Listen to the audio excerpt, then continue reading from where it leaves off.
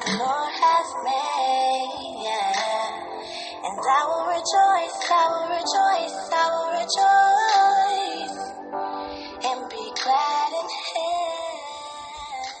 Happy Sunshine Queens. Today we're talking about community. Community is one of those observations that I've been making over the past several months. Just this phenomenon I've been noticing of so many of us who have moved away from our organic family unit, found ourselves in a big city, and kind of out here just like doing it alone. Like, no, we can't do it alone. I met so many mothers who are like out here and like don't have somebody to help them babysit their kids. Like, how did we get here? I remember growing up because my mother had 5 sisters that when I had my kids, like I never wanted for a babysitter because everybody lived so close in proximity to each other. You could get the babies to any of the aunts at a dime's notice, because that's how we did. That's how we did community within our family unit.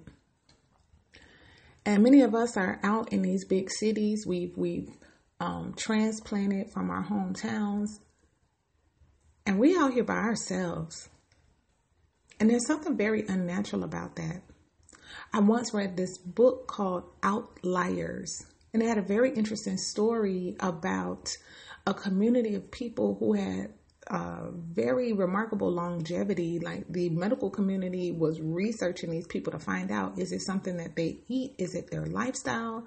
They had all of these questions. They were experimenting only to find out that the reason why these people lived so long, even though some of them smoked, some of them drank, some of them were overweight, they lived long because they lived in community with each other. They were all very close to proximity. They did life together. They did meals together. They supported one another. Community is actually a recipe for longevity. I submit to you that doing life alone actually increases anxiety. The story of Jesus walking to his own death says that someone helped him bear his cross.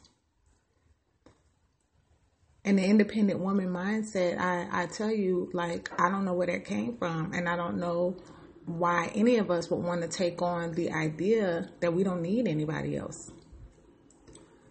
We want to be very choosy about who our community is, right? You don't want to have any and everybody in your business, especially in my culture. You know, that whole don't tell people my business and don't let the right hand know what the left hand do and all that other kind of stuff. Like, there's an inbred distrust and insecurity, and there's a lot of reasons for that. And we'll talk about a lot of that in another discussion. But, you know,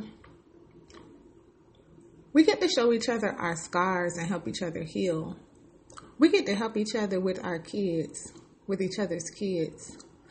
We get to do life together and know that we're not the only one going through a hard time or a particular type of challenge. We get to cry for one another, and we get to celebrate each other, and we get to laugh. We get to do life. This is Shar.